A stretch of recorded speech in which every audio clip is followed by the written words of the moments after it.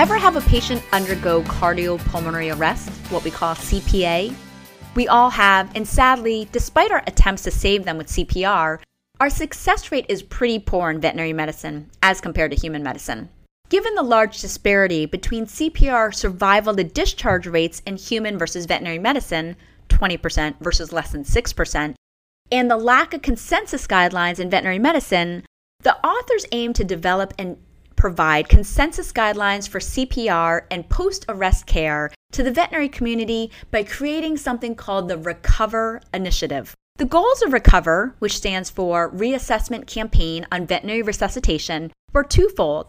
First, to develop clinical guidelines for treating cardiopulmonary arrest in dogs and cats, and two, to identify knowledge gaps in veterinary CPR.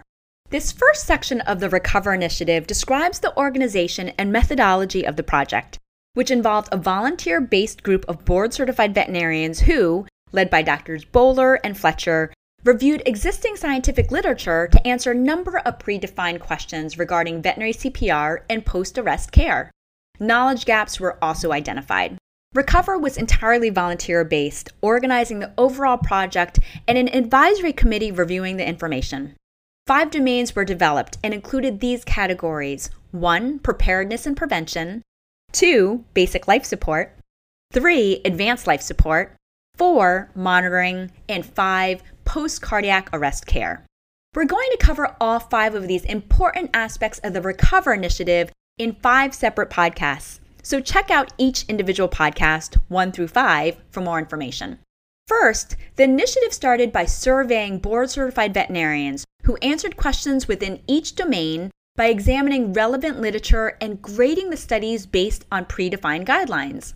Most reviewers were diplomats of the American College of Veterinary Emergency and Critical Care, AVEC, or the American College of Veterinary Anesthesiology, with roughly equal distribution between private practice and academia. The organization of RECOVER consisted of 4 steps.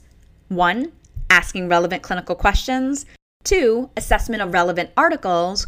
3. Assessment of evidence. And 4. Integration of evidence. To develop clinical questions, the International Liaison Committee on Resuscitation, which develops human CPR guidelines, was resourced and their questions modified to fit veterinary medicine. Each question was assigned to a reviewer, and a literature search was conducted with a standardized format, and this was based on PICO, or Population Intervention Comparison Outcome. The standardized search strategy utilizing multiple electronic databases was used to identify all relevant literature. Sounds boring, right? Well, this basically reviewed a massive amount of literature to make sure we were doing CPR correctly and identifying the areas where we could potentially improve the overall survival of our veterinary patients. Following scoring, each study was placed into one of 3 categories: supporting evidence, neutral evidence, or opposing evidence, and brief summaries were written with any knowledge gaps noted and identified.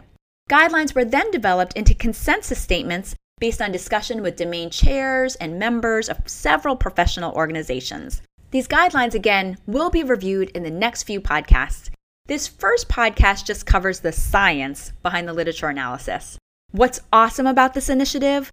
This is the first attempt in veterinary medicine to develop consensus statements for CPR guidelines, and an intensive approach was taken to try to ensure that all appropriate information was compiled and analyzed. Questions were answered and analyzed in a predefined, systematic, stepwise fashion with multiple reviewers. Consensus statements were discussed and reviewed in multiple forums. In other words, it was well thought out and organized. The cons: since only one author performed a literature search for each question, some relevant information may have been missed or overlooked. As mentioned by the authors, instructional tools and more specific guidelines would have provided more support to the worksheet authors. This article does an excellent job of describing the approach to the RECOVER initiative, which is a groundbreaking veterinary project and likely to have a positive impact on veterinary CPR in the future.